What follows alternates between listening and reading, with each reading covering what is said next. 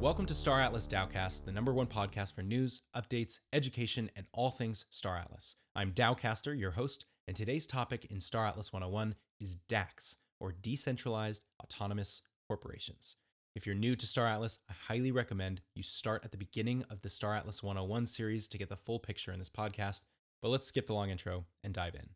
Today's topic are DACs, Decentralized Autonomous Corporations, and you've probably also heard them called DAOs, or DAOs, or Decentralized Autonomous Organization, for which this podcast makes use of.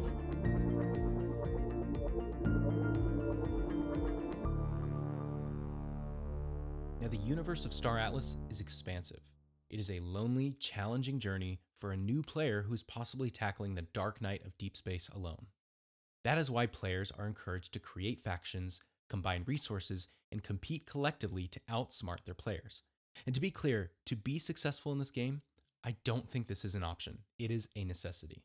If you heard just last episode, you can be a transporter, a rescuer, freighter, repairman, construction worker, refueler, a miner, and the list goes on. So in the game, you can form what's called a Decentralized Autonomous Corporation, or a DAC. And with that team by your side, you can build entire cities, create your own microeconomy, and control who can pass and who can't. For instance, what if the Separatists and the Republic needed access to your jump point to gain a strategic advantage in war? Okay, so maybe you won't have them rescue your son from bounty hunters, but you could charge a premium if you staked your claim in the right spot.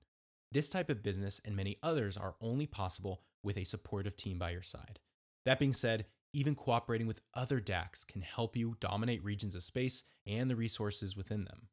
Now, we'll get to this in the next several episodes in a little more depth, but the Polis token, POLIS, will serve a pivotal role in these cities, permitting the owners of political clout to impose taxes, fees, fines, rules, and laws on those outside the DAC wishing to gain access to these entirely independently owned cities. Now, I don't want to list any factions or guilds or DACs in this episode because I don't want to leave any out, but if you're listening to this much later than I released it, I bet I've done an episode on guilds and DACs you can join since this episode has aired, so go ahead and search through the episodes. So what do you want to build?